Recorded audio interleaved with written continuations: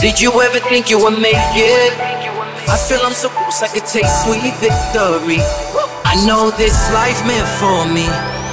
Yeah, why would you bet on Goliath when we got Bet David?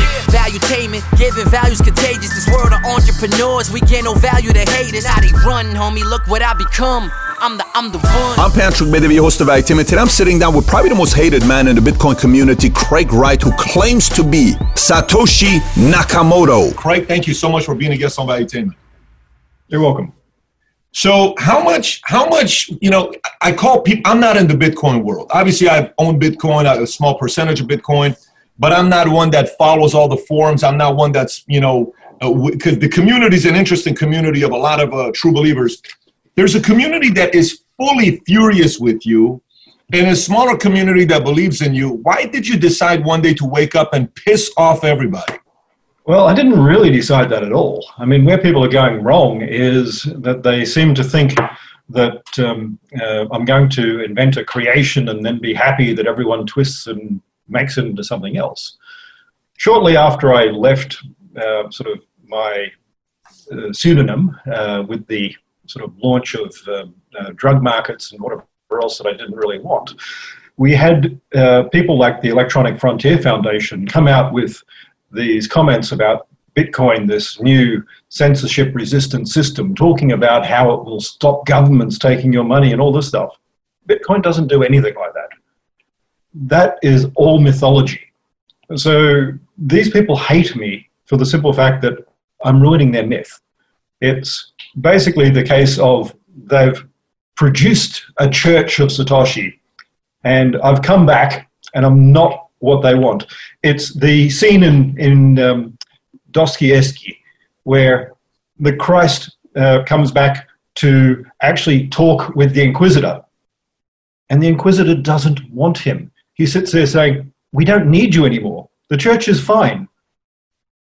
But the church is not fine. And these people, what they're wanting to do is not fine. Bitcoin's designed to be a system that is open and honest. You can't do that by destroying governments.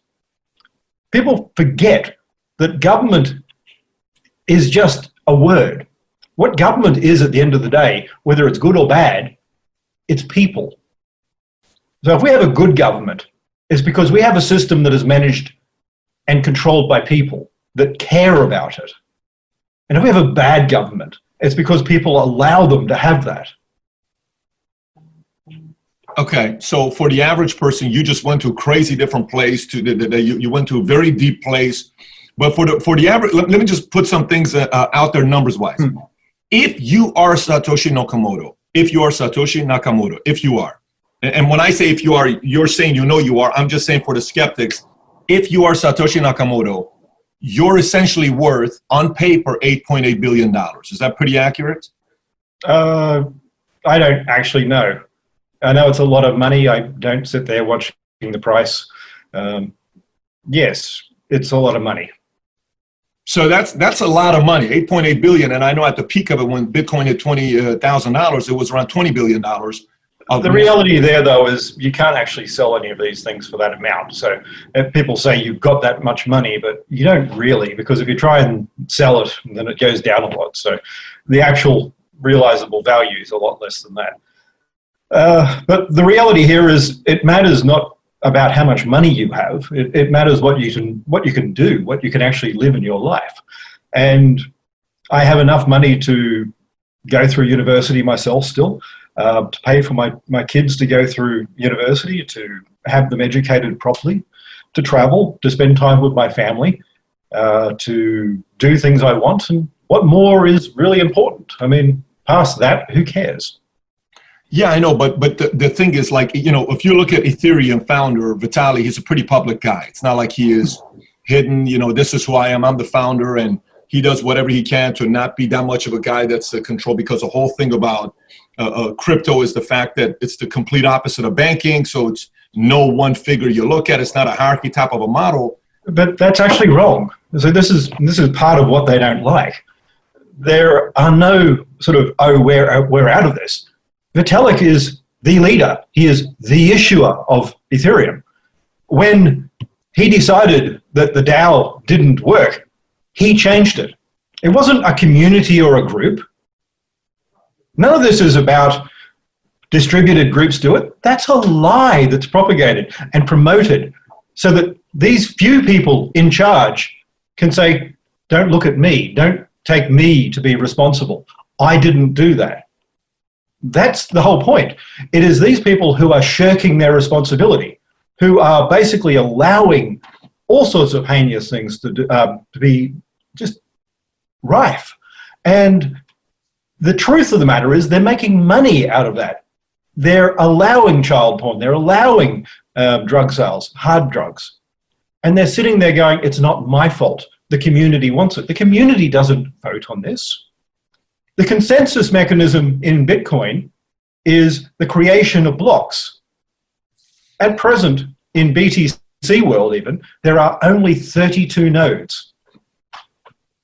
Of that, 3 or 4 control the whole system. Now, the developer bit, they sit there going, the community does this. The community don't do anything. 3 people control the GitHub keys. In Ethereum, 2 people basically do it.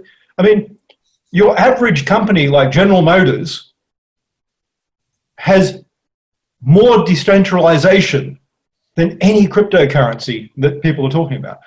This whole nature of it's about decentralization was never about Bitcoin. It's people who piled in after I left the scene in 2011 who've taken up this concept and run around going, Bitcoin's broken, we have to fix it. Bitcoin was never designed to be any of those things. Bitcoin was, okay, so when you were saying that, you were saying, Vitalik, he's saying, I'm just trying to get people to do what they want to do. I'm not like the bank leader. I'm not the hierarchy leader. You're saying the complete opposite. So what does that make you if you're saying you are Satoshi Nakamoto? I'm saying exactly the same things I said online. I'd never said that this was a decentralized system or that it's good for drug sales or any of these things. I actually said, don't invite WikiLeaks. And yet that's the opposite of what everyone did. I didn't run around going, it's an anti-banking system. There's no quote you'll find from me at any point saying those things. I didn't say it replaces banking. That's really ignorant when you think about it. Banking is not cash. Bitcoin is an electronic cash system. Now, banking, on the other hand, is distribution of capital. Bitcoin doesn't take your funds and pool them and give out home loans. It doesn't give out business loans. It doesn't manage those sources of funds. It's cash. And these people are too ignorant to even realize, or if they're not ignorant, they're disingenuous.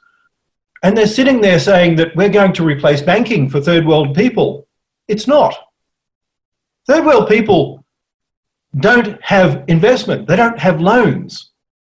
Saying you've got Bitcoin isn't going to pull those people out of poverty. What it does is it allows this false narrative of a Ponzi where people sit there going, it's going to keep going up forever.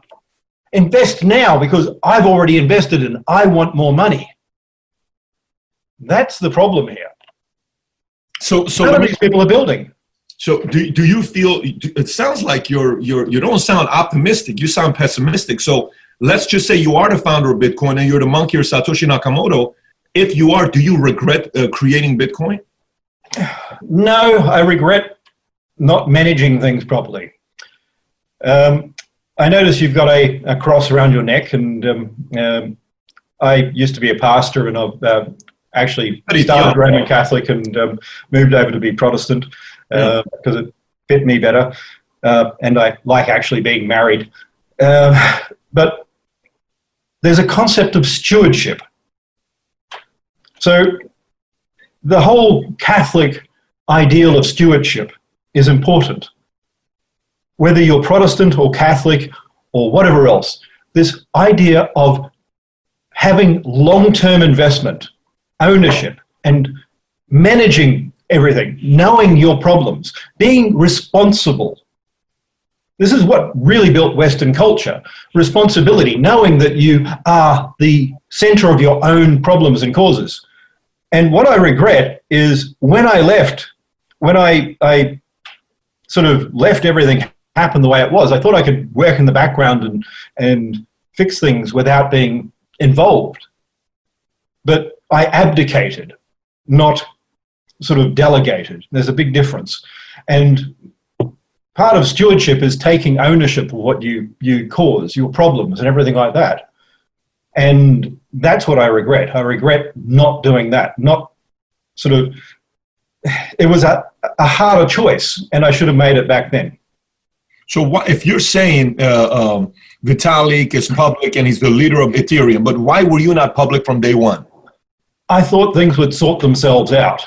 I mean, there was a Church of Satoshi for a while.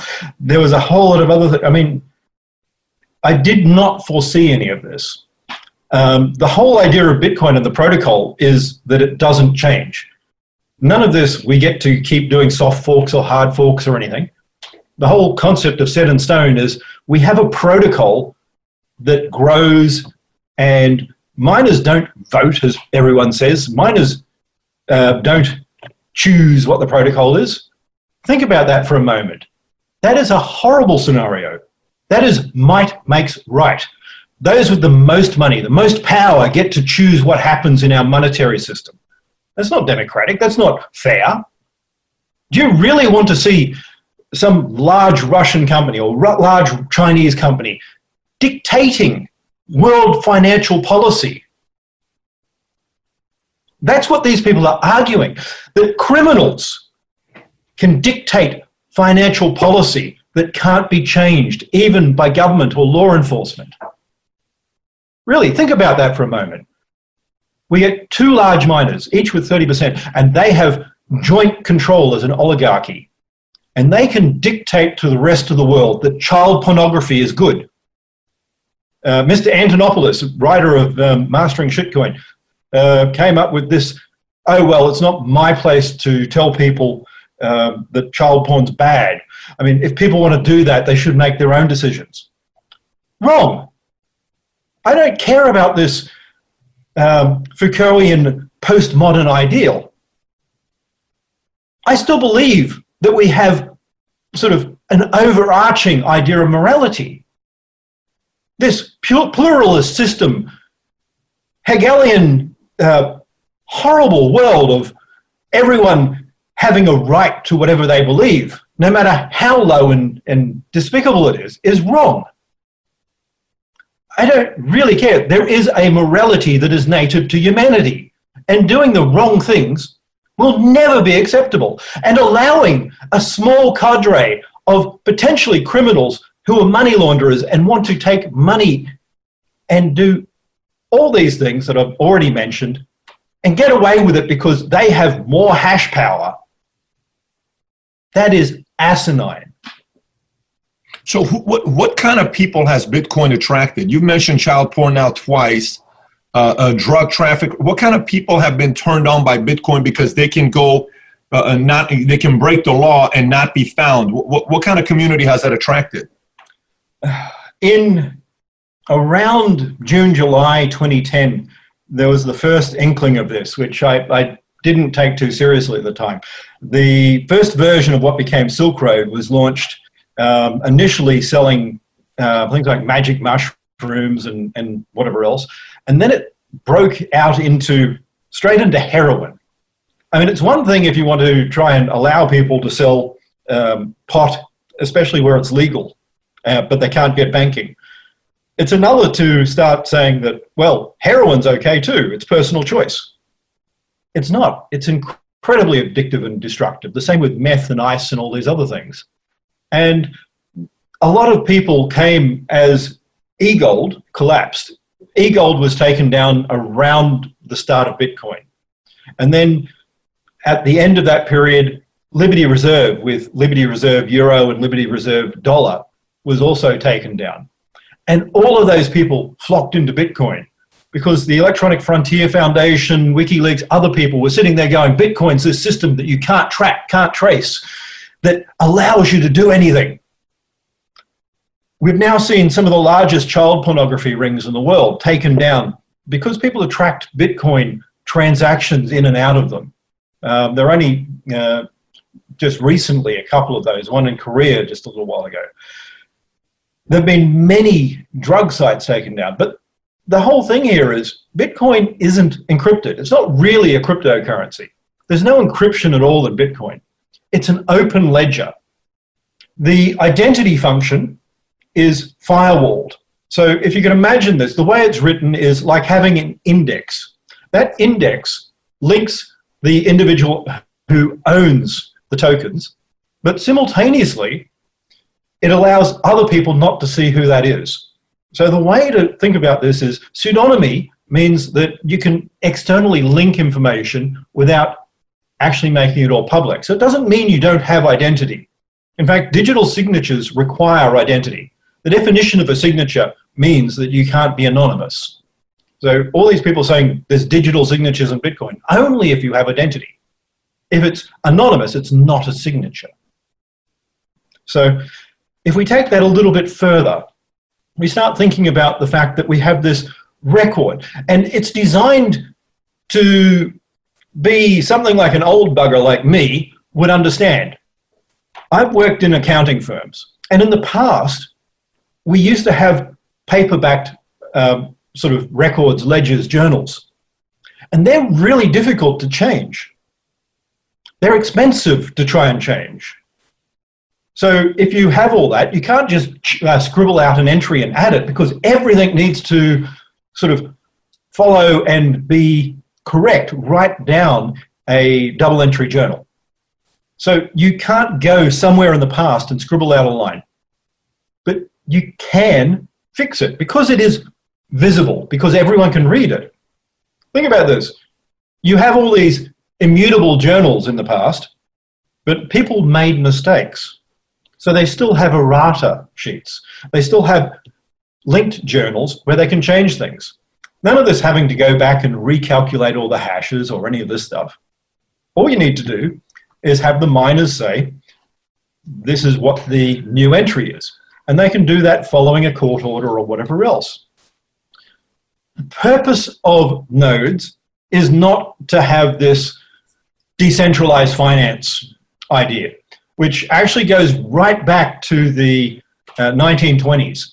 The original sort of concept of having promotion of shares and plugging shares and everything like that that led to the 1929 crash, that was really about the term democratizing finance.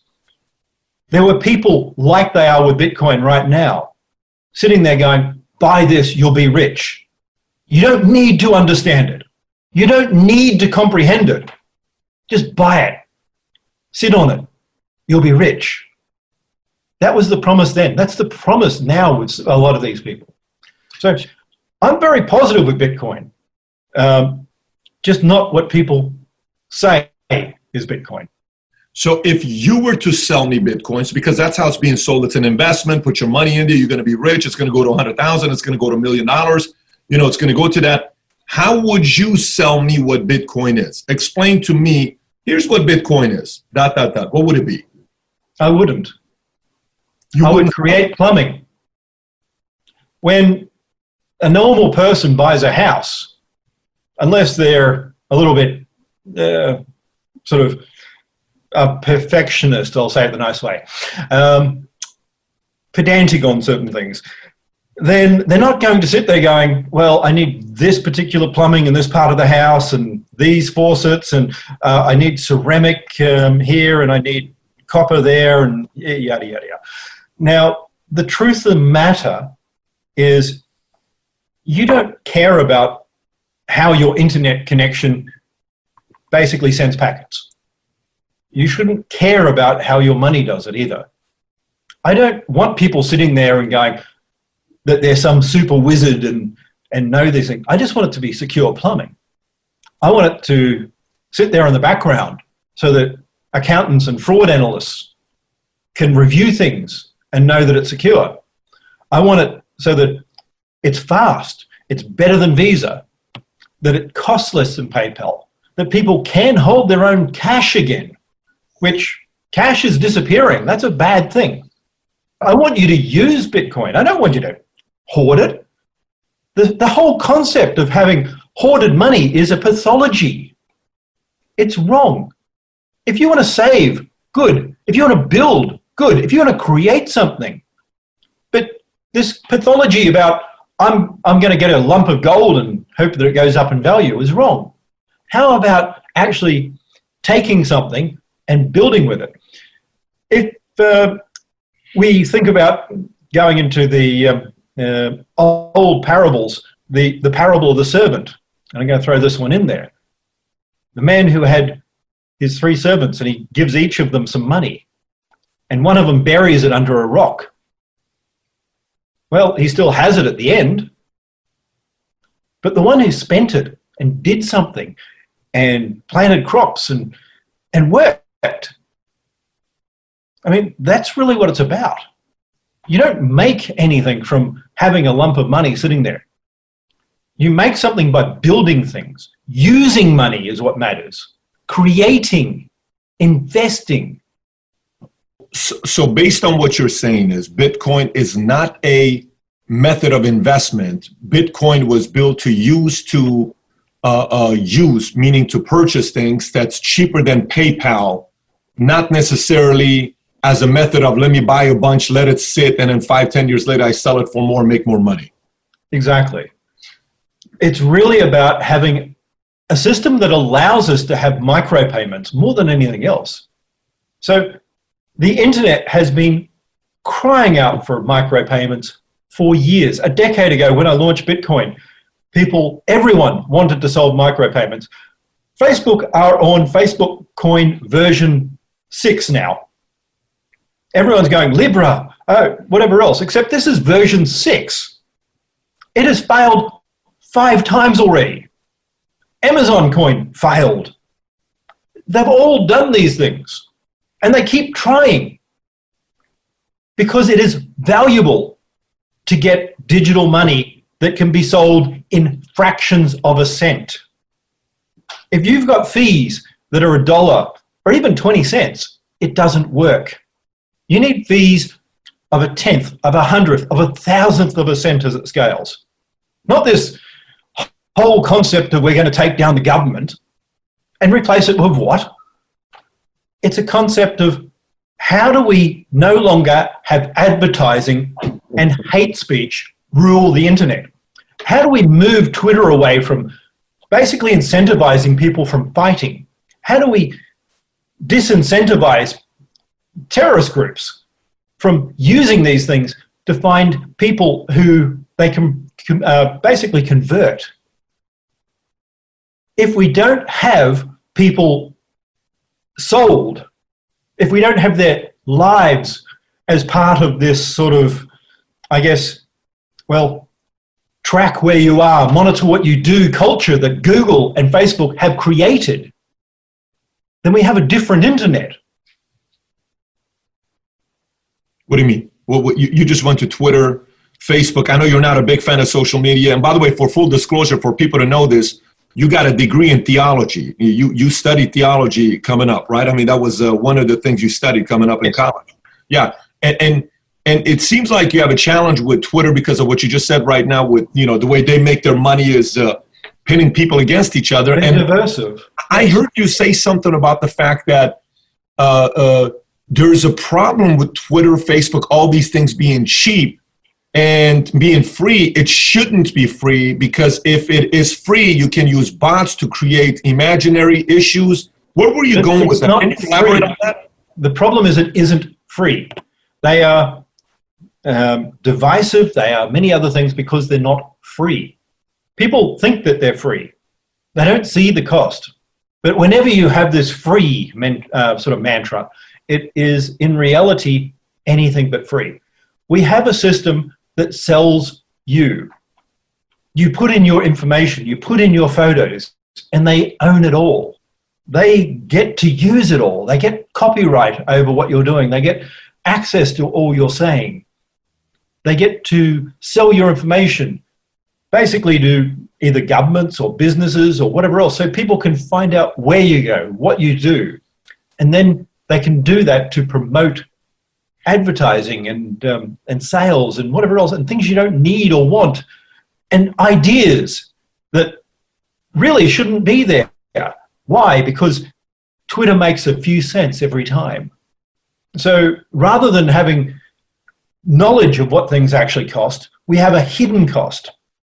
Now, the SEC back in 1999 actually took action against a number of decentralized companies who were saying that they were giving out shares and saying that they're not covered because, well, that new technology, they can do web IPOs, which is the modern word, is called an ICO. And they were issuing shares if people signed up on their site.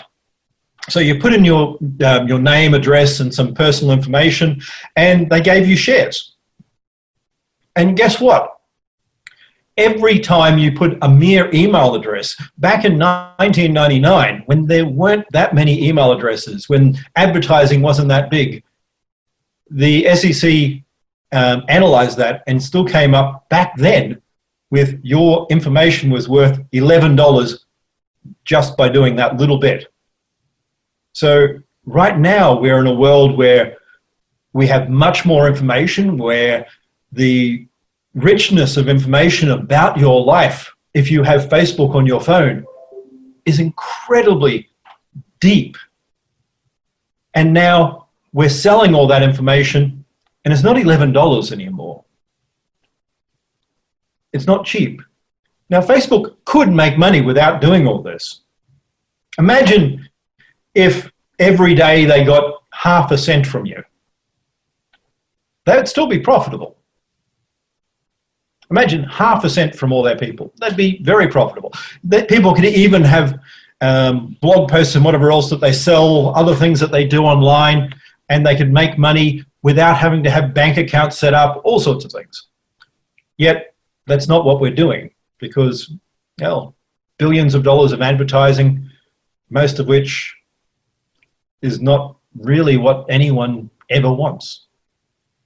If Facebook got a half a cent every day from every user at 2.2 billion, that's 330 million a month times 12 is not a lot of money. It's 4 billion a year. They wouldn't be as profitable as they are today. Now, the negative. How much do they get right now? Not in revenue, but in profit. It's a lot more than 4 billion. It's a lot more than 4 billion. I mean, I know he lost money, 7 billion last week, but the only reason I'm asking this is because I'm going business model now. You made me think about business model, which is a completely different topic. Can a business model of charging me every day a certain amount really work for others to get in? Can it scale to 2.2 billion? I don't know if we can scale to 2.2 billion users on Facebook. But going back to crypto, let's stay on that topic for a second, because I wanted to follow up with this here. For folks who know Bitcoin, and here's what I've learned from a lot of people that claim they know Bitcoin. 99% of Bitcoin folks have no clue how this thing works. Would you agree with that? That majority of people don't really know everything about Bitcoin. I'd even take it further. Make it know something about Bitcoin in who's involved in it. Maybe 1 in 10,000. Okay, even better. I mean, I agree with you because it's so complex and people try to sound like they're experts and they know what they're doing, but it's a very technical issue. To make it comparable to another thing, I'll ask you, and maybe you can help me out with this, would you be considered, if you are Satoshi Nakamoto, are you comparable to a founder of a company, to a fund manager, to somebody who just happened to find gold mine? Who would that be comparable to? If you were to compare the founder to something, what would that be? I'm an issuer. Contrary to what people say, whenever you create something, like Bitcoin Core created something, Vitalik created something, and everyone runs around going, there's no issuer.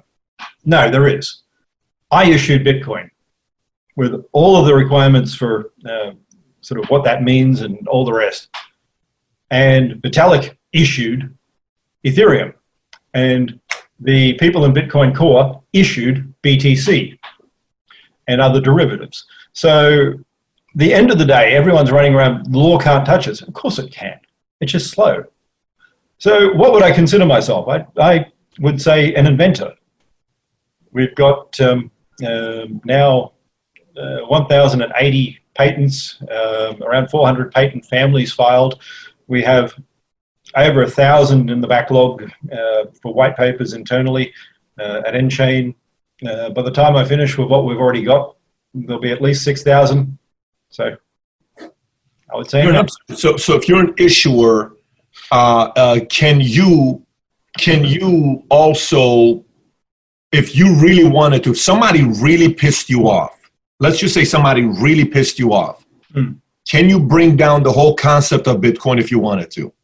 What is the concept of Bitcoin? Before I can answer that one, I'll need to know what the concept is that I'm bringing down. I mean, I'm talking about all of these folks that have money in Bitcoin, that have bought Bitcoin.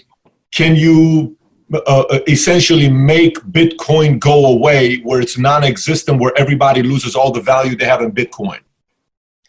Well, that depends on what you're considering. So if you're looking at BTC, then that's already on shaky ground. Long term, there's only going to be one system. Contrary to what people say with this whole everyone will have their own money and whatever else, no, there won't be. It's like, how many different types of internet do you have? I mean, the reality is we're not going to be on 50 different networks. Back 30 years ago, we had DECnet, DARPANET, which became Internet. We had Banyan Bynes, NetBEUI, Novell NetWare, IPX, many different network protocols. The benefit in any system that is networked is connectivity between all the interacting players. And there are still some DECnet networks, there are still some Banyan Byne networks globally. They're very small and they're legacy and people can't get rid of them. But the reality is no one cares about them. And that's where we're going to be. If Bitcoin's going to be something, it can't be a promise of a promise. So right now, you have people saying it's going to be valuable because it's going to be more valuable. That doesn't work. If you want Bitcoin to be valuable, it has to be because it's used. Not a promise that in the future we'll solve things, but because it's used. Not because it's decentralized. I mean, what does that really even mean? I mean, think about it. We're decentralized, but and? What do you mean by decentralized? Not that we have everyone voting, because you don't do that in Bitcoin. Contrary to the lies people tell you about how everyone gets a say, bull. Everyone doesn't get a say. BTC World, there are 3 developers who basically sit there and choose what happens. And in a manner analogous to Stalin, they sit there and go, you can vote for me. I will do everything I promise to do, unless I don't. And if you don't like it, you can vote for me again. How much power and control those 3 have, though? If they lose it, they're furious, they're upset with everybody. What's the worst thing they can do? Whatever they want. Which is? Break the network. So you could essentially break the network if you wanted to. The only control here is legal. So this whole anarchist anti-government bit doesn't work. The reason you can't is because it's really a unilateral contract. It's the same as if I put contract, like little stickers up saying, lost dog, I'll pay you £50 if you find my dog. Now, the contract happens when someone decides to look for the dog, and if they find the dog, they're owed £50. But if they don't find the dog, I don't owe them anything. And that's the same thing in Bitcoin. So the developers have a unilateral contract, a promise to the miners and the community that they have to maintain. And right now, they change it all the time. So the only real protection is the fact that someone can sue them. Someone can actually hold them to account. And a court can actually tell you, no, you can't do that. The same way Microsoft have been forced to change code. Google have been forced to change code. Amazon, Facebook, All these companies, even small companies, get forced by courts to change code all the time. And sitting there going, you can't make us do. Well, of course you can make them do. Really? I mean, what a stupid statement, saying you can't stop us. Well, of course you can. Where do you think you're going to put your code? Where do you think you're going to put your servers? This concept, we can just change the code and have new sort of systems, and the hash rate we can move. Really? And what? Then a new commercial entity will come in and have their equipment seized? Exchanges need to access banking. Right now, they can be cut off globally. I mean, I used to do a lot of work in the gaming industry, gambling, and I helped set up Lassiter's Casino, and I helped other ones, licensed ones, that's the difference. And banking is important. You can be basically cut off at the knees instantly if a government decides they're not going to renew your banking license or your exchange license or whatever else. So we can do whatever. It's a myth to sell something so that they can promote value that doesn't exist. It isn't about we're going to have billions of transactions and everyone will actually be able to sell things online. It is no longer any of these promises that everyone said about global money. Money needs to be used. Money isn't just a store of value. Store of value is a secondary part of money. And it doesn't even mean what these people are saying. Store of value means it stays the same value. The ideal value store in the US is the US dollar. Full stop. Because by definition, a store of value in economics means something that a year later from now, you will pay that with a contract at the same rate. It will be worth the same, not more, not less. If it is worth a cent more, it is less of a unit of value than if it was the same thing. If it's worth a cent less, the same. The ideal store of value is $1 when you're in America. The error people are making is thinking that it's about investment value. Store of value by definition isn't anything to do with investment. It's to do with stability. So, what percentage of Bitcoin right now is being used to purchase items? Oh, very, very small. There was more monetary value of Bitcoin spent in 2011 than there is now. What's causing that? This mantra of gambling that Bitcoin's a way of making money without tax, that whatever else. I think majority of sort of sales are onto exchanges for people wanting to make money without being taxed and things like this. And which is really stupid because they're going to find out that they have no money. The requirements are already in place. The laws are already in place. It takes time to kick in. So in 18 months from now, the provisions in Money Laundering Directive number 5 that hits Europe and Britain, and it will be a criminal act to have wallets that don't link to identity and hold more than 150 euros worth of value. There's not much money. Craig, let me ask you, right now, Bitcoin, as of right now, I just ran it, it's 9,226, okay, right now. Is Bitcoin more likely to go to $100,000 or more likely go to $100? BTC is not going to go to $100,000. Full stop. It's not going to go to $100,000? No. If you're somebody that's an analyst and you're making a prediction, are you saying higher or lower? Lower. How much lower? In time, a lot.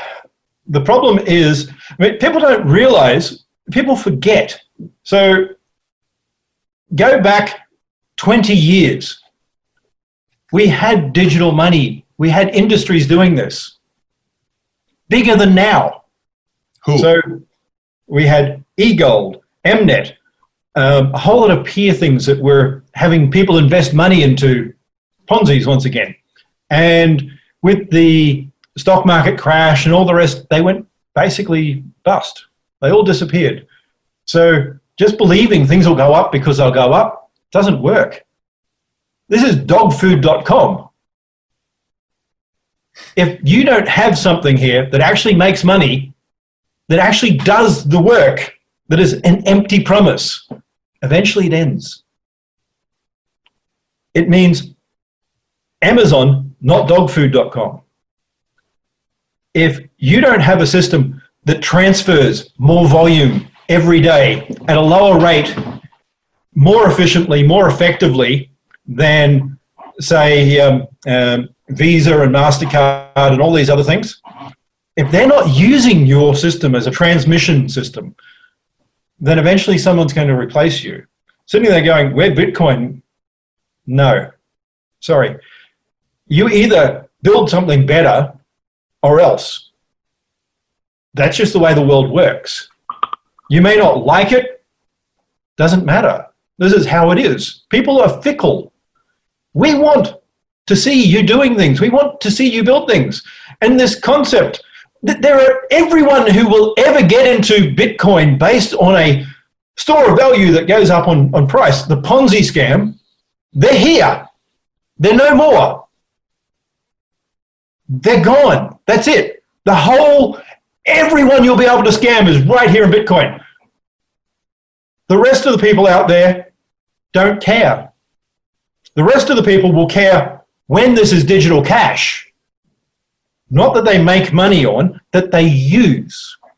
Until that happens, it's not happening. It's a pretty bold prediction right there to say you are Satoshi Nakamoto and it's 9,226 and it's got more likelihood of going to $100 than it does to go to $100,000. I don't consider BTC Bitcoin. I mean, there's no SegWit in Bitcoin. The concept of what they're selling is not what I created. So, by the way, how did it become a religion? How did it become such to attract a cult-like following type of a person? Because typically, in order for something to have a cult-like following, there must be a founder that has a cult-like following of a spirit, aka Steve Jobs, a person who has that aura and that feeling and we're going to take over the world. How did this become that without somebody that was a prophet claiming what this is going to replace? In my absence, people created a mythology. Unfortunately, that's what happened. So people sit there saying, this is what I meant. No, what I meant was fairly clear. When I argued with people and I said Bitcoin ends in data centers, I meant Bitcoin ends in data centers. Full stop.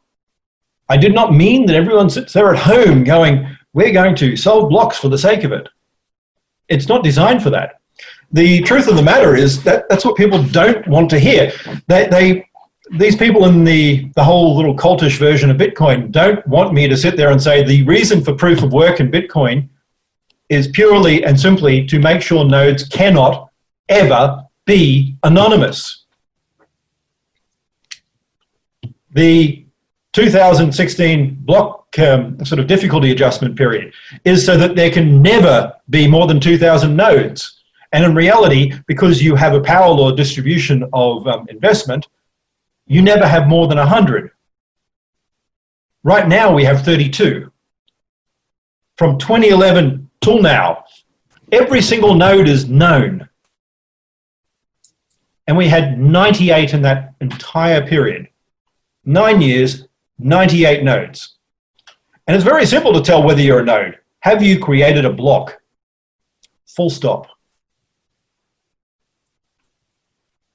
You say for this thing to work, it's got people got to spend the Bitcoin and purchase things, and not a lot of it is being spent. Is it fair to say it's less than 1% of Bitcoins being used to purchase items? Is that a fair assessment?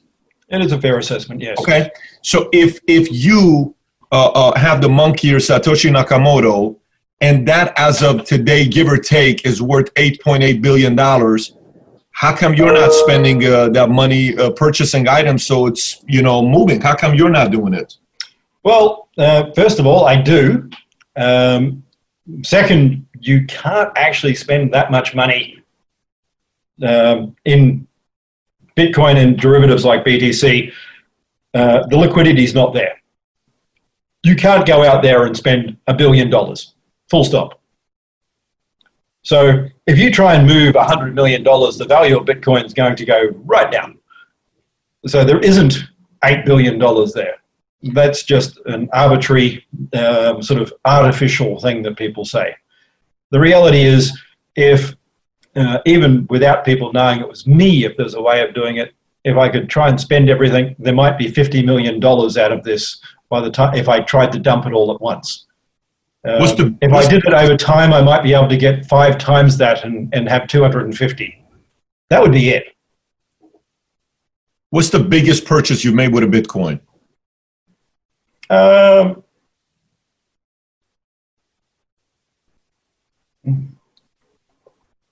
Paid for a number of things. I've had a rather extravagant holiday. I've got a little bit of artwork. I mean, most of my stuff, though, is boring. My university fees are probably my biggest expense every year. Is it, but amount, if you were to, even if you don't disclose what it is, what is the amount that was the biggest purchase you were able to make with Bitcoin? Oh, the biggest purchase, I'd say, would be 50 grand. 50. Do we know what is the biggest purchase ever made with Bitcoin, or no? Is that public info? No, it's not really public, no. So no one would know what kind of a purchase has been made that's the biggest purchase with Bitcoin? Well, not no one would know, but it's not public. This is the whole thing. The ledger doesn't say who said what and who got what and where it went. So there's a ledger information there, but that then aligns with individuals and what they have. So who's been the biggest, most credible source of investor that bought the biggest amount of Bitcoin? Is that public info or no? There are a number of those, but I don't know what the biggest would be. I mean, I wouldn't say investor anyway. I'd say mostly gamblers. Investor, don't know. Sorry. Is Peter Thiel one of the bigger proponents of Bitcoin? Would you say he's one of them? I'd be surprised if he is. But you'd be surprised if he is. Is there a well-known person that's an analyst, hedge fund, somebody that came out and said, we're going to go buy this much Bitcoin? You're talking to the wrong person on that. Sorry. Interesting that why wouldn't you know that, though? That doesn't interest you at all with how investors and analysts look at Bitcoin? Not really. I don't see them as investors. I see them as gamblers. So I'm not working in the gaming industry anymore, and I don't really care about how people gamble their money. At the end of the day, my purpose is to go out there and build things, to create inventions and whatever else. There's a lot that needs to be done before Bitcoin really sort of succeeds where it needs to be. A lot of the things I've been working on, such as properly scaled SPV and whatever else, all need to be implemented. And that's going to take quite a number of years. And the technology is far more interesting than how people sort of flip their money. Why don't you sell all your Bitcoin? Why don't you sell it and cash out? And do what? And I mean, sell all my Bitcoin and cash out. So one, I won't get that much money. Even as an OTC trade, I'd get less. And then what? You just said you have a lot of other technology you'd want to go create. You can use that $250 million to go build new technology. I'm building new technology now. I mean, we've already got, nChain's already several hundred people around the world. We've got offices in multiple continents. We've got over 1,000 patent filings now. I mean, your assumption is that selling Bitcoin is necessary. But why wouldn't you? I mean, wouldn't it is sitting on it, isn't that hurting the narrative on the fact that this is not being used as a currency? Why not move it? Why not put it elsewhere? I move Bitcoin now. I spend with Bitcoin where I can. So again, you're thinking that if I've got money in a bank, I don't go out there every day and see what I can spend. Do you make most of your purchases on Bitcoin, or is it the combination cash, credit, Bitcoin? Oh, of course not. I mean, if I could make most of my purchases on Bitcoin, I would. The reality here is I can't. There's actually less opportunity than there was in 2013, 2014.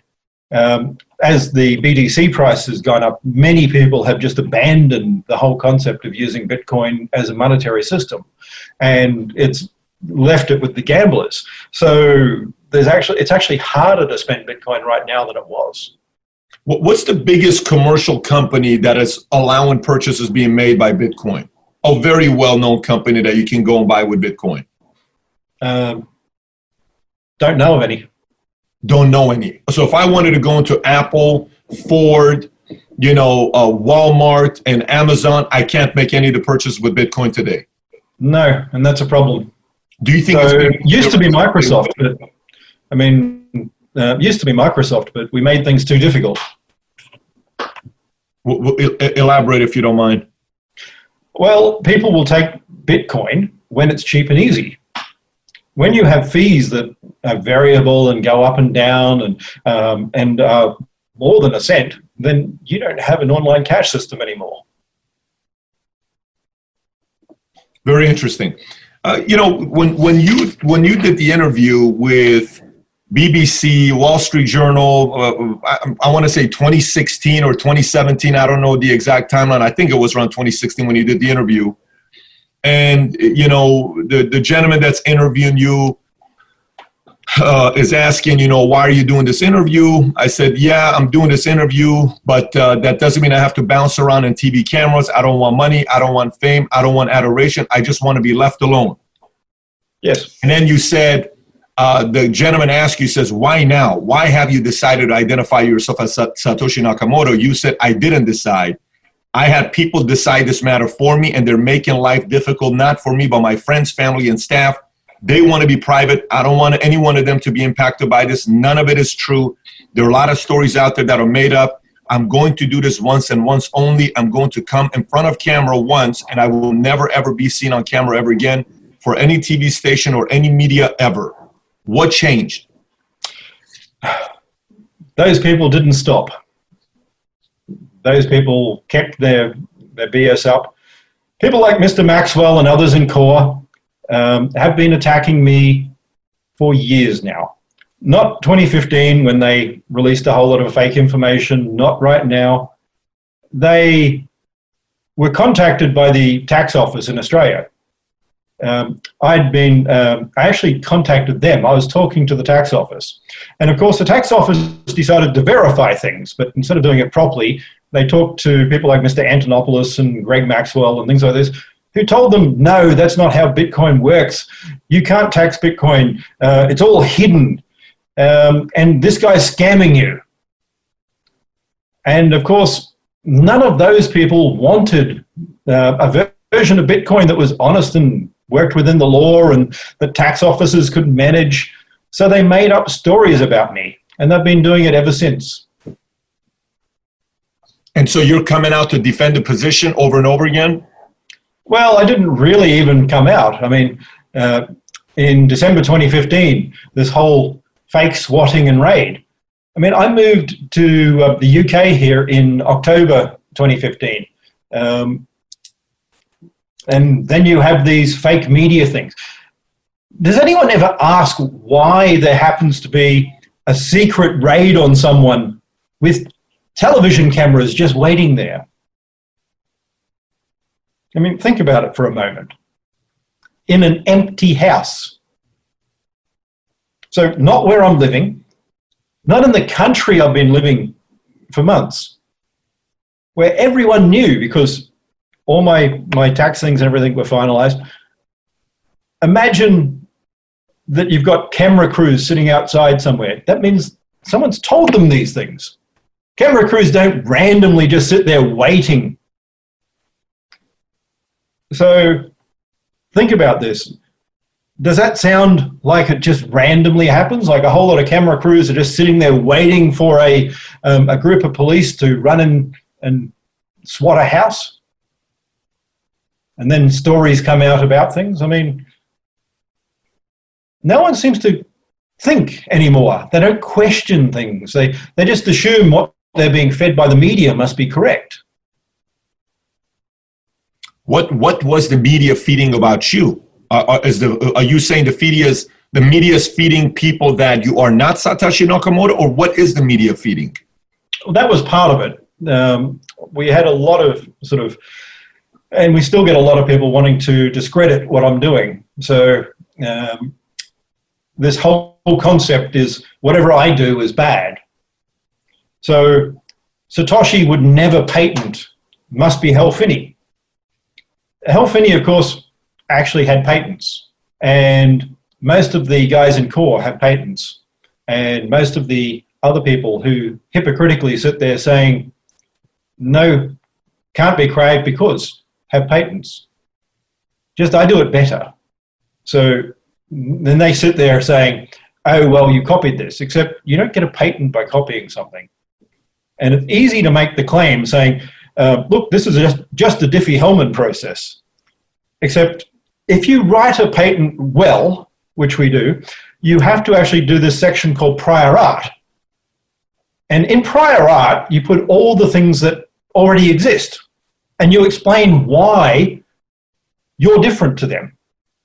So if you want to have a really good patent, you sit there and you document how things really are now. This is the existing intellectual property. These are the existing inventions. You know, like when you document other people's work in other things, and you basically put that there, and then you say, but this is my invention. And what you actually have patented is your invention, not the previous things. But most people have never filed a patent. Most people have never done a thesis.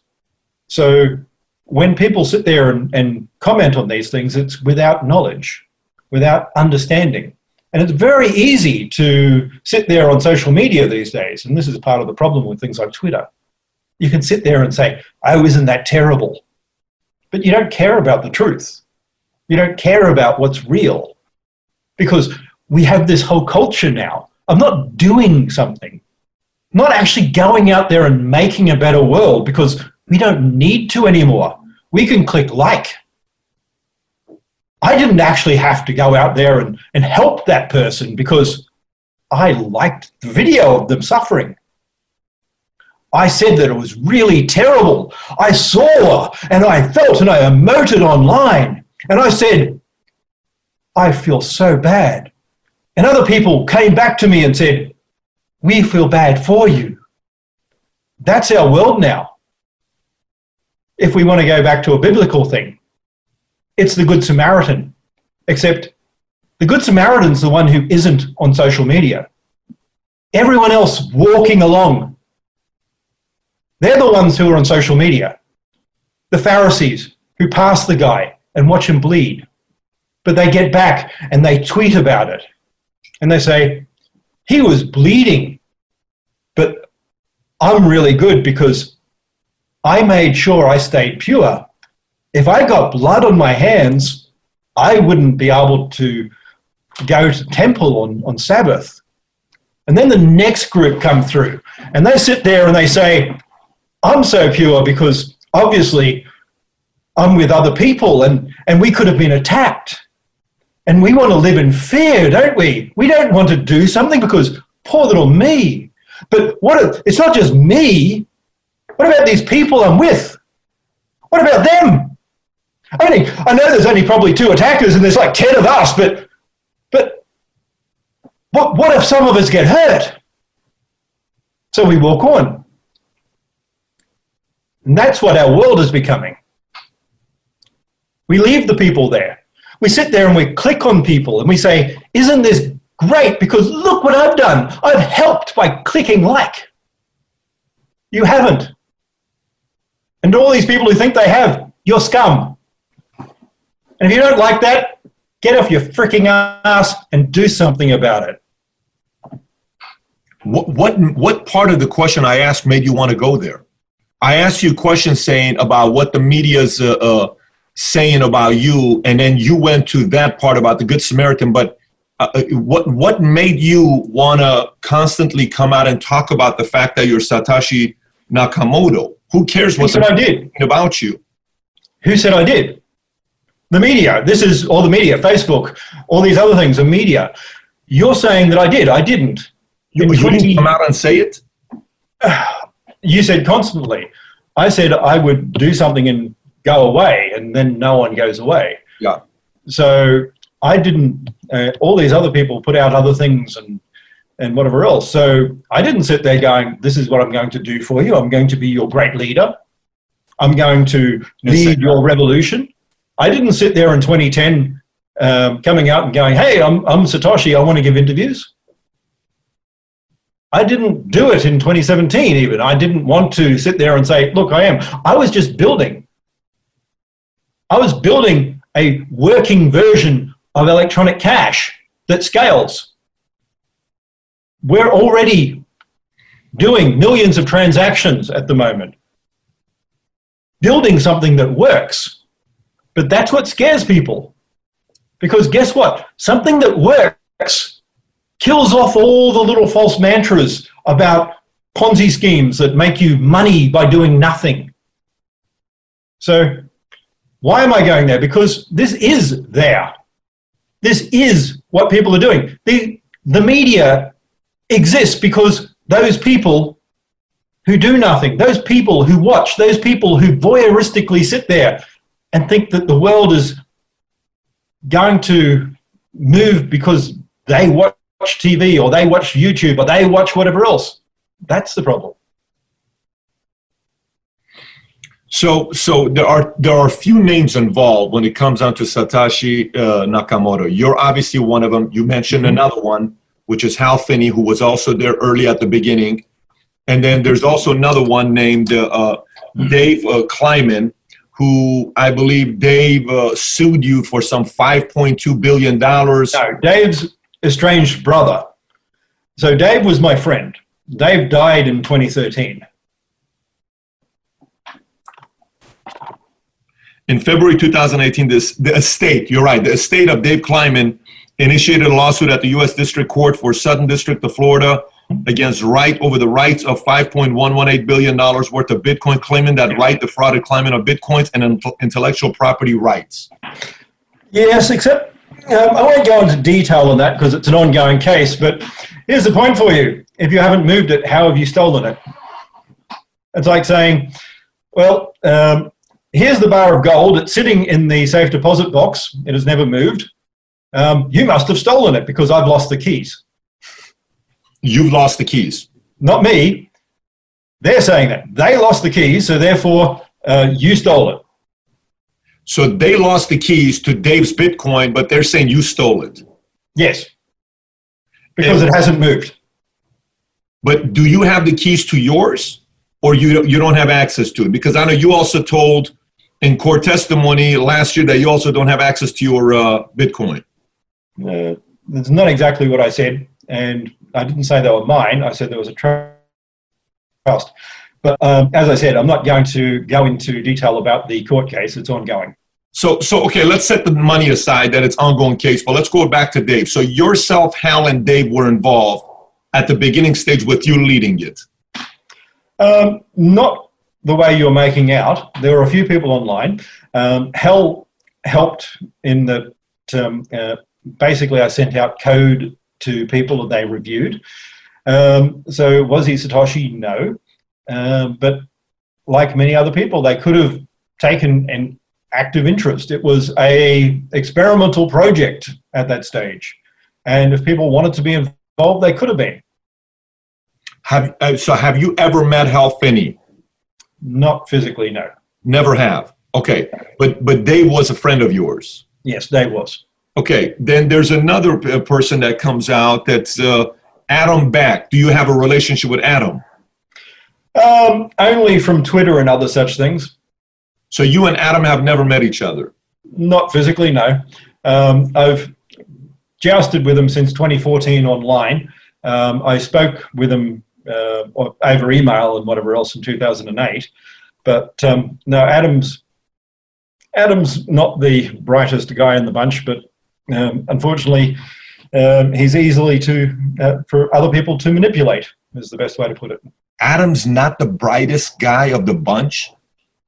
You're saying Adam is not bright? I mean, listen, when I bring up your name and people talk shit about you, I'm like, listen, you can't say Craig is not brilliant. You can say a lot of things about a lot of people. You can't say Craig is not brilliant.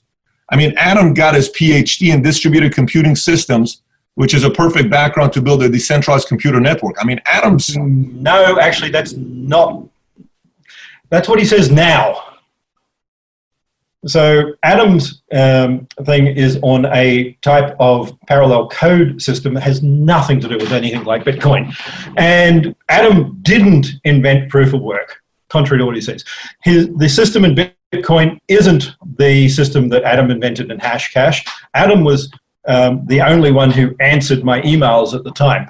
The system used in Bitcoin is by Aurora et al., which was years before Adam's.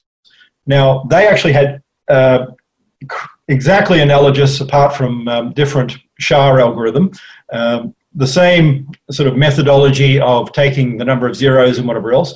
Adam, on the other hand, had a proof of work system where he matched up words and basically sold tokens individually. It was more along the lines of Tim May's idea of everyone having their own money. That's Adam. Yes. But Adam doesn't admit this.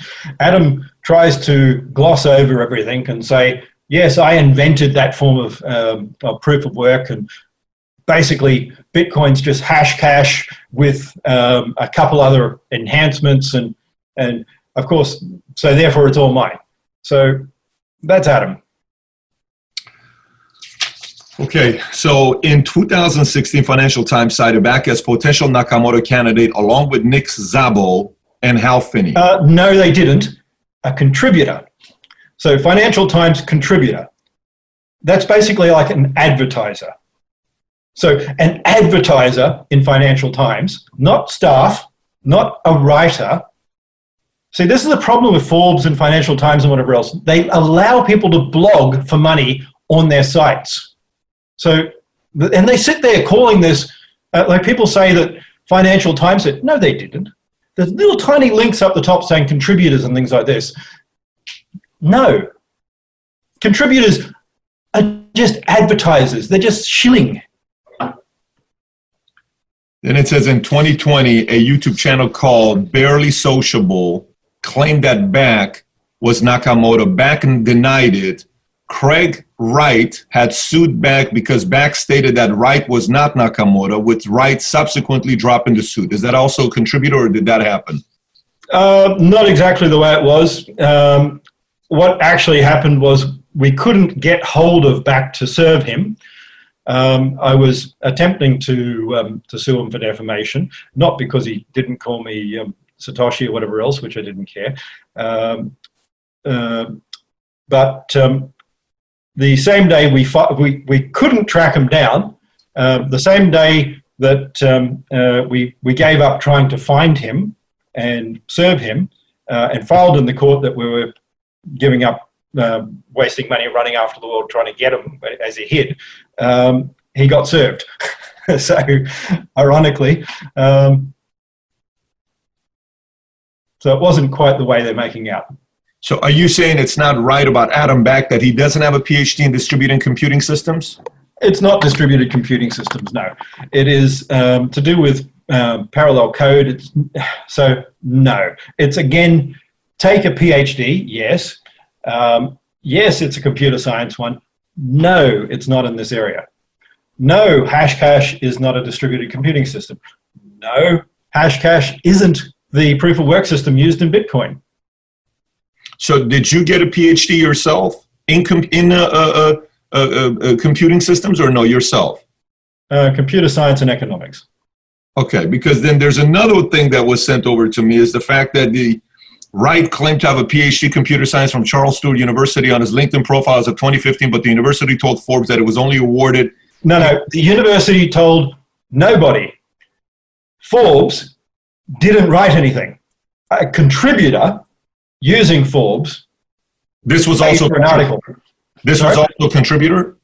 Yes. Have a look at the top of the thing where it says contributor. I mean, this is the problem. People keep saying that these things are real. They don't understand that just because it says Forbes are selling their brand down to get money because that's what they do these days. Which, by the way, you are right about that. So I'm giving you credit. The fact that there are contributors that you can pay $2,000 or $4,000 to say I'm a writer for Forbes, but it's really, you can write anything you want. There's not really an approval process.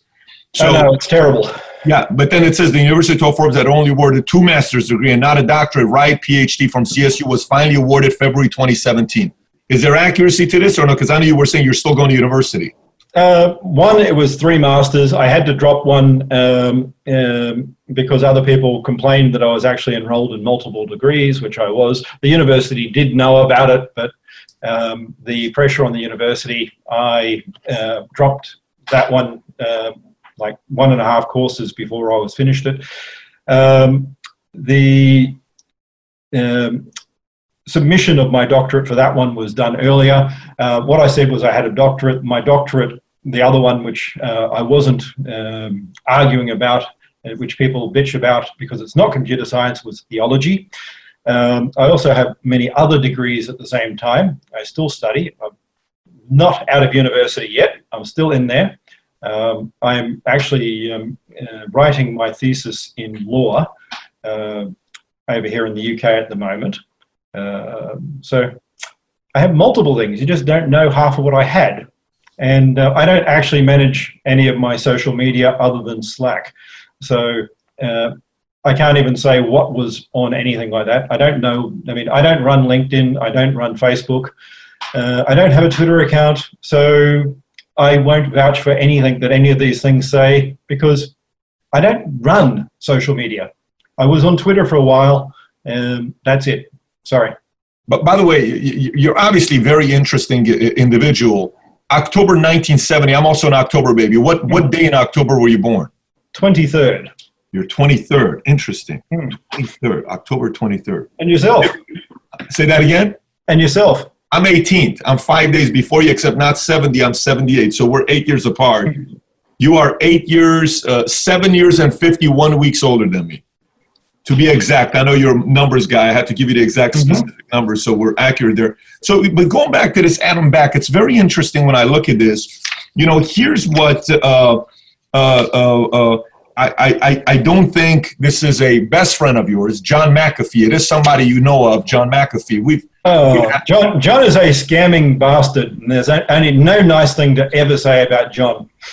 I mean, yeah, John hasn't done anything good in his life that I know of. I mean, he's taken other people's code and bloody McAfee and scammed people out of things there, and then he's scamming people again. His whole thing is, how do I make money quickly? Here's one thing he did say. By the way, we've had John McAfee on when we went to his place, and it's a very interesting interview. It's very, very, it's the only time where somebody knocked on a door and one of his guys ran to the door with a gun in his hand, which is quite unique. We've never had that before in the middle of an interview. Here's what he did say. When a guy asked him, who is Satoshi Nakamoto, he said, in Satoshi's white paper, every word that has dual spellings for American and British English is British. Every sentence is followed by 2 spaces.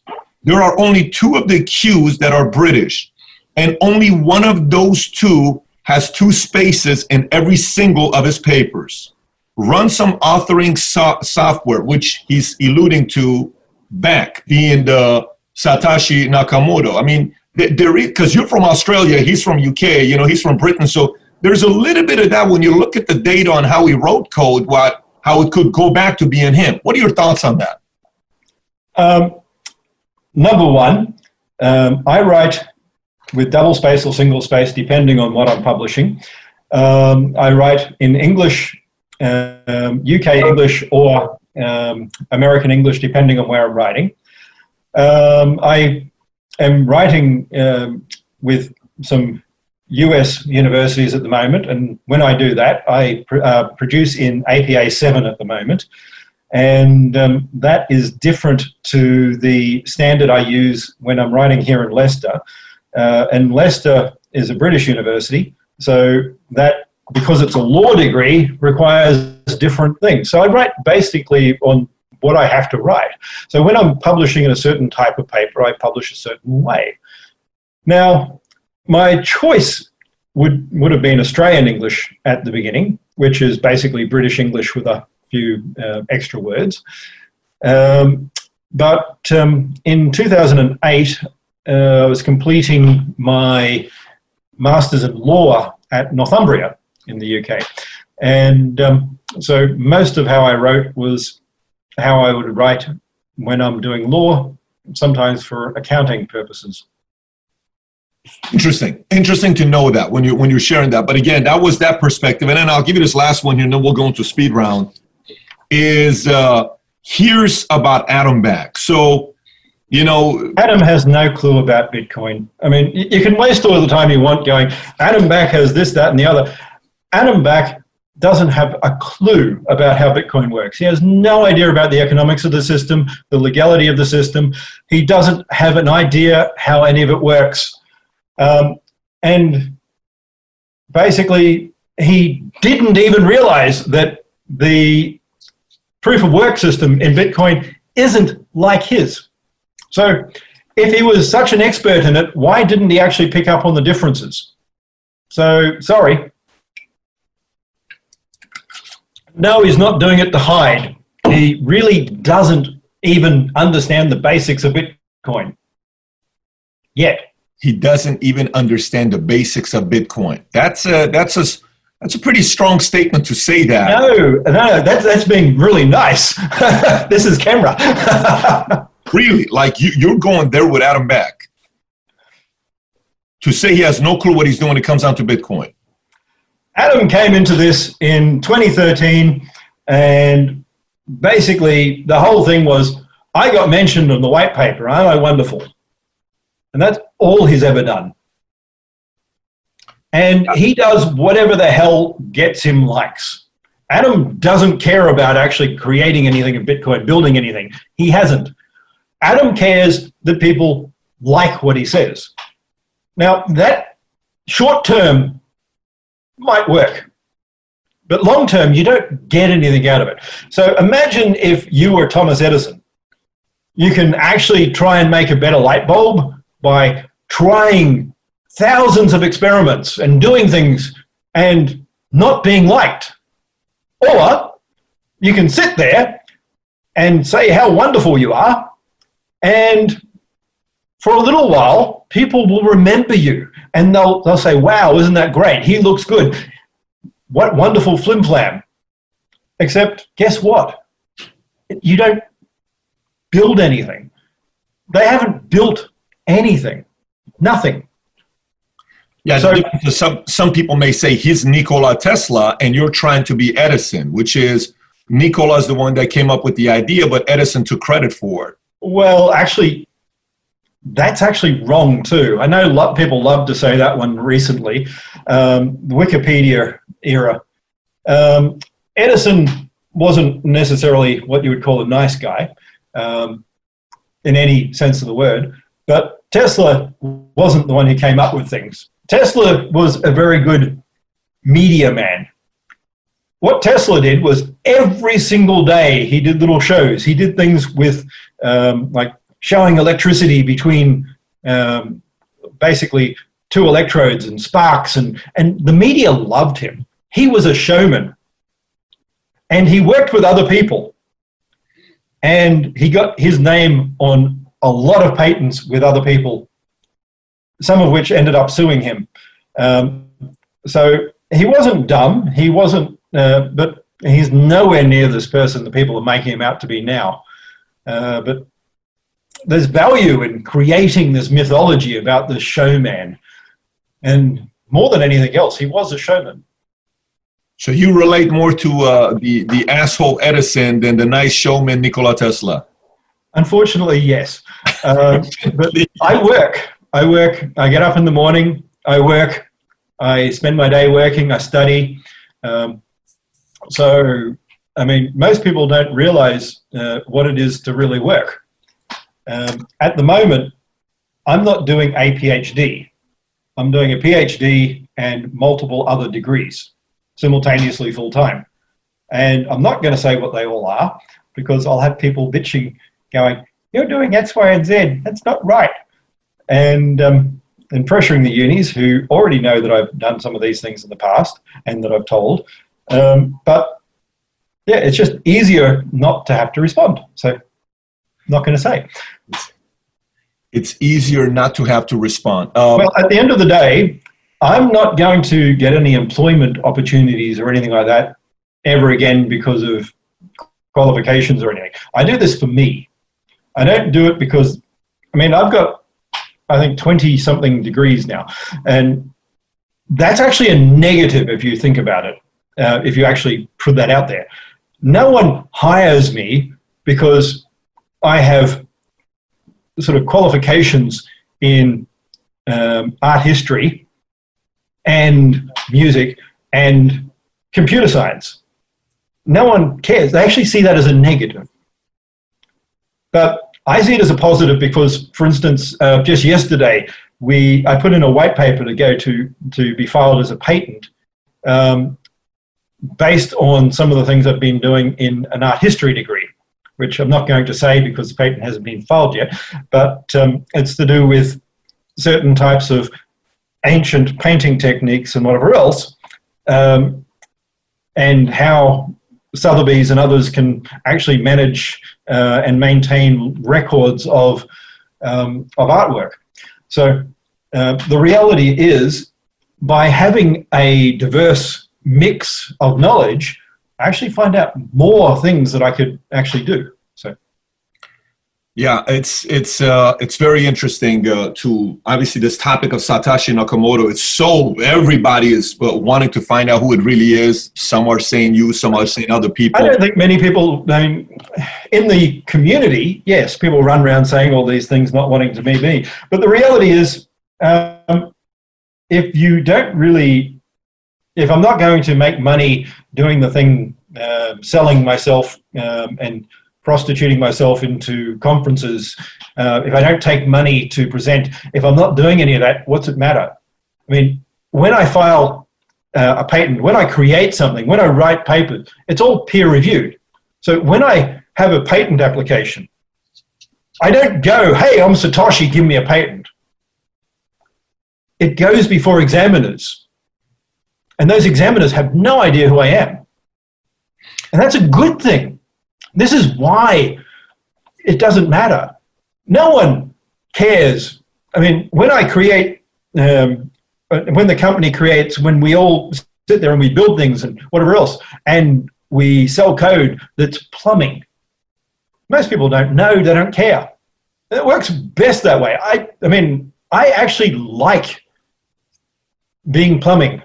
I like the other. I have Asperger's, and I find face-to-face conversations with people difficult. I find interacting with people difficult. That's why most of my degrees have been distance and now online for most of my life. Why I do these things, why I sort of have unusual work habits and all the rest.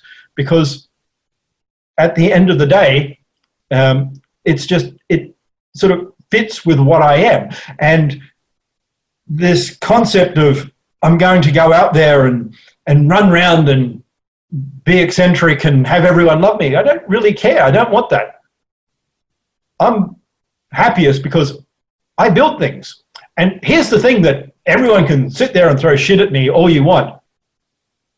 In 5 years' time, I'm likely to have my name on maybe 3,000-4,000 patents, and I'll still be patenting. The technologies needed to make any blockchain work.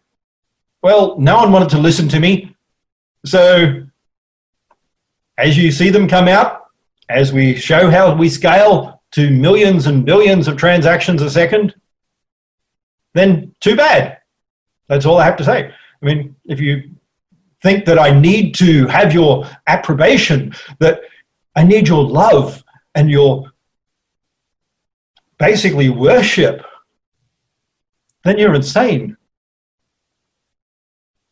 I've had an executive on my team who had Asperger's, that I work with, and we one day we're sitting down having a conversation together, and the topic of Bill Gates came up, because Bill Gates also has been claimed to have Asperger's, and there's been a lot of people, by the way, lots of successful people.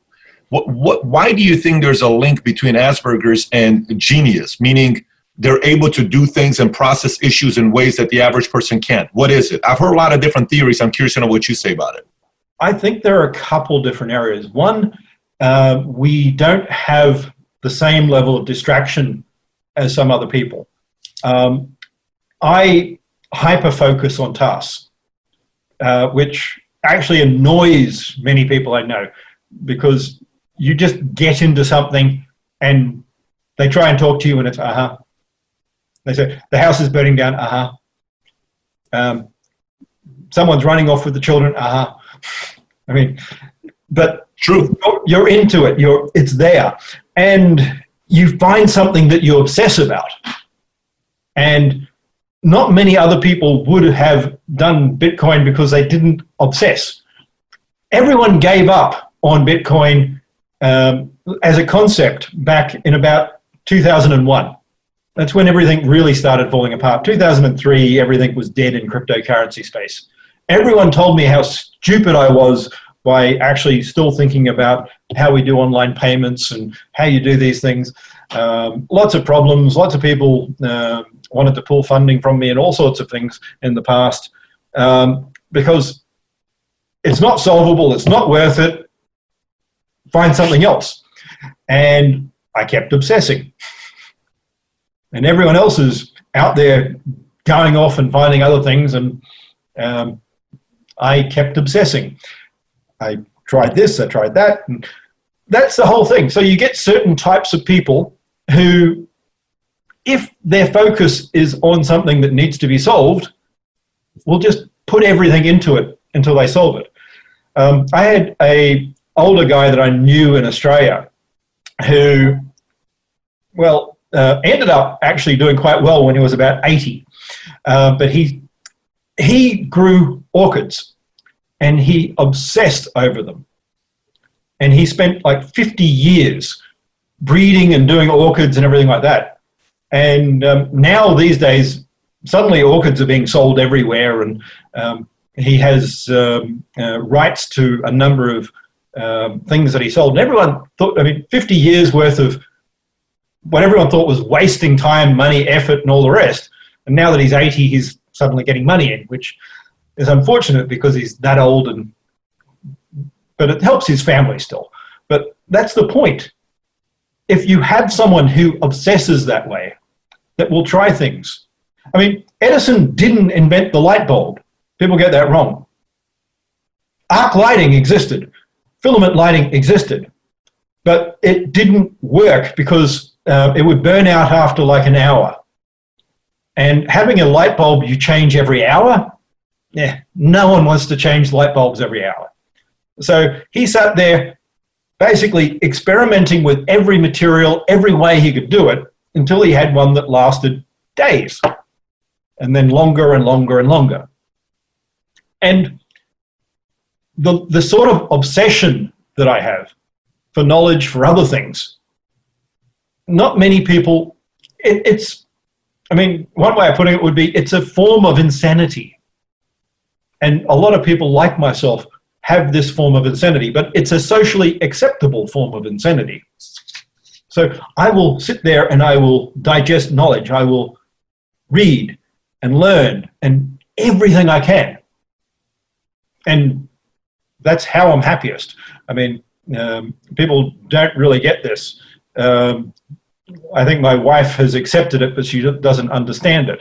But like we were a few years ago on a yacht in the Mediterranean, and the kids and everything are having fun, doing the whole fall off the back into the nice blue water bit and all the rest, and I'm sitting up there on the top writing and working. And I can see that. But you said two things. So one was when it comes down to distractions, you're able to stay hyper-focused on tasks. So people say, yeah. What's this? Is the second one that there's not that much emotions where you're not offended as much as another person is?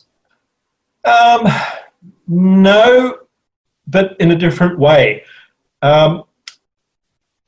People think that myself and a lot of others don't feel, that we don't emote. We don't show it. So, and we don't react. So my wife looks at me strangely because I don't react to pain the normal way. Something happens and I have an injury and she sits there going, isn't that really painful? And I go, yes, it is incredibly painful, honey. And she goes, but you don't look like you're in pain. I went, I am.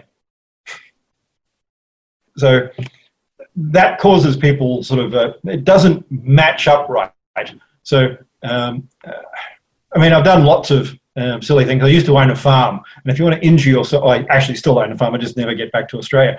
But if you want to injure yourself a lot, have a ranch. Between fencing with barbed wire and heavy equipment and tractors and everything like that, injuries galore. So that was interesting. Very good feedback there. Sensitivity for me from working with Asperger's, they're extremely sensitive to the point where they will do whatever they can to prove you wrong, of going out there and doing their research to say, I told you I was right. There's a different kind of would you agree with that? A little bit of that going on? Am I a pedantic asshole? And asshole has to be the word after pedantic. Yes. I actually had an argument with my psychologist who was discussing the concept of like the word weird, because I was saying I didn't like the use of the word weird in one of the quizzes he'd given me, because the word weird actually is used utterly wrong. I mean, when you talk about the weird sisters in Shakespeare, in Macbeth, the three sisters, it's the fate. So weird actually is the fates, the control, the if you think about the concept from Greek and then Roman sort of copy of what we see as mythology as fates and how they control our lives, that's what weird is. We just use it wrong. So I get into the etymology of words, which I find interesting. And yeah, not many people want to be told that they're saying things that are not correct. By the way, how old were you when you realized you had Asperger's? How old were you? Did somebody say it to you? Did you go to the doctor? How old were you? I know I had diagnosed. My mother had me in front of psychologists when I was in high school. And then they sort of, I ended up going to a Catholic school. I got taken out of a state school and put into a Catholic school, and the rectors and everything like that dealt with me and treated me a little bit differently because of it. So that was actually a good move. Interesting. But very interesting. So were you in high school? Were you the cool guy in high school? Were you the 4.0 genius, getting everything right, or pushing the teachers, challenging the teachers? Who were you in high school? No, I was the annoying prick. I was the guy who nearly got expelled because I had a big argument once with the teacher over the textbook, and then demonstrated how the textbook was wrong, and we shouldn't be teaching this crap. And yeah. Somehow I see that. I don't know why. So, yeah, I didn't have a good. I didn't let it go very well. So they said, "Sit down, Craig." No, but it's actually wrong, and you just learn it. No. Well, listen, thank you for being transparent and being willing to talk about this. That was very helpful, because I do know in the business environment, there's a lot of folks that are working with somebody that has it and they don't have an understanding of it. And sometimes parents have kids that have that, and it's tough to kind of understand where they're at. And it's tough for the kid, because the kid wishes parents knew, listen, man, I don't know what I have, but I'm a little bit different. Please be patient with me. This isn't how I made myself be like this. I was born like this. So that's the problem. We have a educational system now that for the most part just tries to slot people in and do exams. And it's not good. I mean, education isn't about training and exams. It's about making people think and be part of society and understand. And kids now actually look at all these other courses like music and English and sit there and go, but why do I need this? It's not what I'm going to get into uni with. It's not where my grades are coming from. Well, because it's education. You don't want just to get a tick box. You want to learn to think. Yeah, I'm with you there. Speed round. I'm going to give you a name. Tell me the first word that comes to mind. I'll give you a name. Just tell me the first word that comes to mind. Gavin Andresen. Very interesting guy, and he got too much shit. Jeff Gersick. Yeah, well, anyway. Gregory Maxwell. Trotsky. Trotsky, okay. Peter Wolf. Peter Wolf on Blockstream. Oh. Don't waste my time. Okay, fair enough. Dan Kaminsky.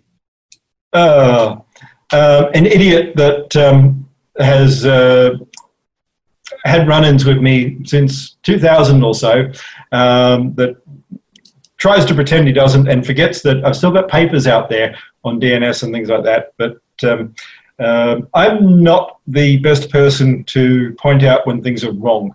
And a lot of people get annoyed when I do, especially in conferences and things like that. Like when you sit there and go, actually, your mathematics is wrong, your this process is wrong, you haven't used the right statistics. And I do that to people in conferences when they're presenting things. And I don't endear people. But I'm not actually meaning to be a complete asshole. It's just when I see things that I want to go into detail, it's for me. It's not actually to be a complete prick. It's just the way I am. Jack Dorsey. No, I'm sorry. You did not spend an hour in your sauna at 110 degrees. Stop bullshitting. Fair enough. Hal Finney. A shame that we don't put more money into research into certain medical problems. Vitalik Buterin.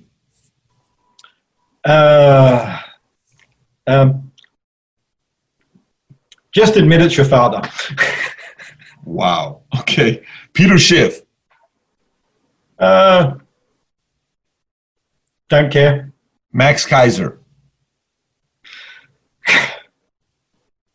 Really, find something better to shill. Magistrate Judge Bruce Reinhardt. Not going to make any comments about ongoing case stuff, whatever else. John McAfee. I didn't. You did say stuff about him earlier. Do you have anything to say about John McAfee? Get off the drugs. Ron Paul. Don't actually know him. I think some interesting ideas, but yeah. I think you like him. He's an interesting guy. Jamie Dimon. Part of the problem. Wow. Mark Zuckerberg. There are solutions to digital cash. You don't need to make it yourself. Just use Bitcoin. Michael Burry. Don't know enough. Don't know enough. David Solomon. Know who it is, but I don't really know enough. Okay. And last but not least, Satoshi Nakamoto.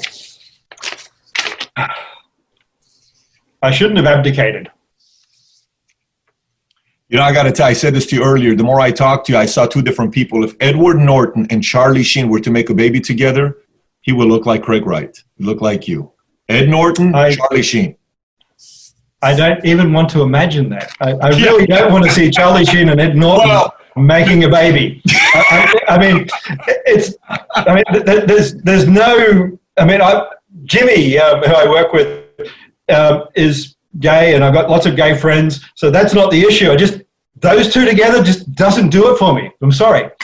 Maybe in a future movie coming soon. You know, it's who knows what's going to be happening. But the way when you talk, you have angles. You look like Norton. There's angles. You talk, you look like Charlie Sheen. Craig Wright. What I can tell you is I appreciate you for being a guest on Vitamin and taking all my questions. And you were very classy about some of the topics I brought up. I know some of the topics were pretty directed and pointed, but you took them well, and We've had a good time to get here for the last hour and a half, hour and 45 minutes. Again, thank you for your time, for being a guest on Valuetainment. You're welcome. I must say, your sort of picture in the background, interesting mix of people there. Yes, it is. I mean, I can pick out most of them. I mean, Lincoln's easy. Friedman, Einstein, Kennedy, etc. I'm not quite sure who the guy with all the medals happens to be. I mean, he could be several people. Which dictator? That's the question. He looks like several. Shah of Iran, the former Shah of Iran. Reza Shah, he's the Shah of Iran. And then you got Martin Luther King. Then you got a hip-hop artist. I'm sure you listen to a lot of his music, Tupac. I've got children, so I don't have a choice. And then you got Senna over here, and I think what you'll appreciate is they're sitting in a bank vault and they're debating two books. See if you recognize these two books. One has a little dragon that looks like a Bitcoin-y type one. I'm not sure what the other book is. It could be looks like Rothbard or something by the cover. But it's thick enough to be Rothbard, and the color's right for Rothbard's book. Close. They're debating Communist Manifesto and Atlas Shrugged is what they're debating. Why Ayn Rand and Karl Marx had different philosophies, and obviously communist politicians, they're debating those two topics. Although, the Communist Manifesto is even thinner than that, by the way. Yeah, you're right. It is. I got to contact the painter and say, why'd you add additional 80 pages to it? Exactly. Frank, thanks for being a guest. No problem. Is that Marcus Aurelius in the background? Listen, honestly, like, how do you know that's Marcus Aurelius? It is Marcus Aurelius, yes. Aurelius and Aristotle. I try and be a little bit stoic. I really fail, but I would like to be a good stoic. Doesn't work. I keep trying, and to go into the whole Aristotle bit, you can't actually say someone is happy until the day they die, because you never know what will happen tomorrow. So similarly, I'm going to say, I can't say that I'm not a stoic until the day I die. So until then, I'm going to keep trying. It's not an easy thing to do, that's for sure. Very hard. Especially in this world, yes. Especially in this world, no doubt about it. Craig, thank you. Thank you for your time.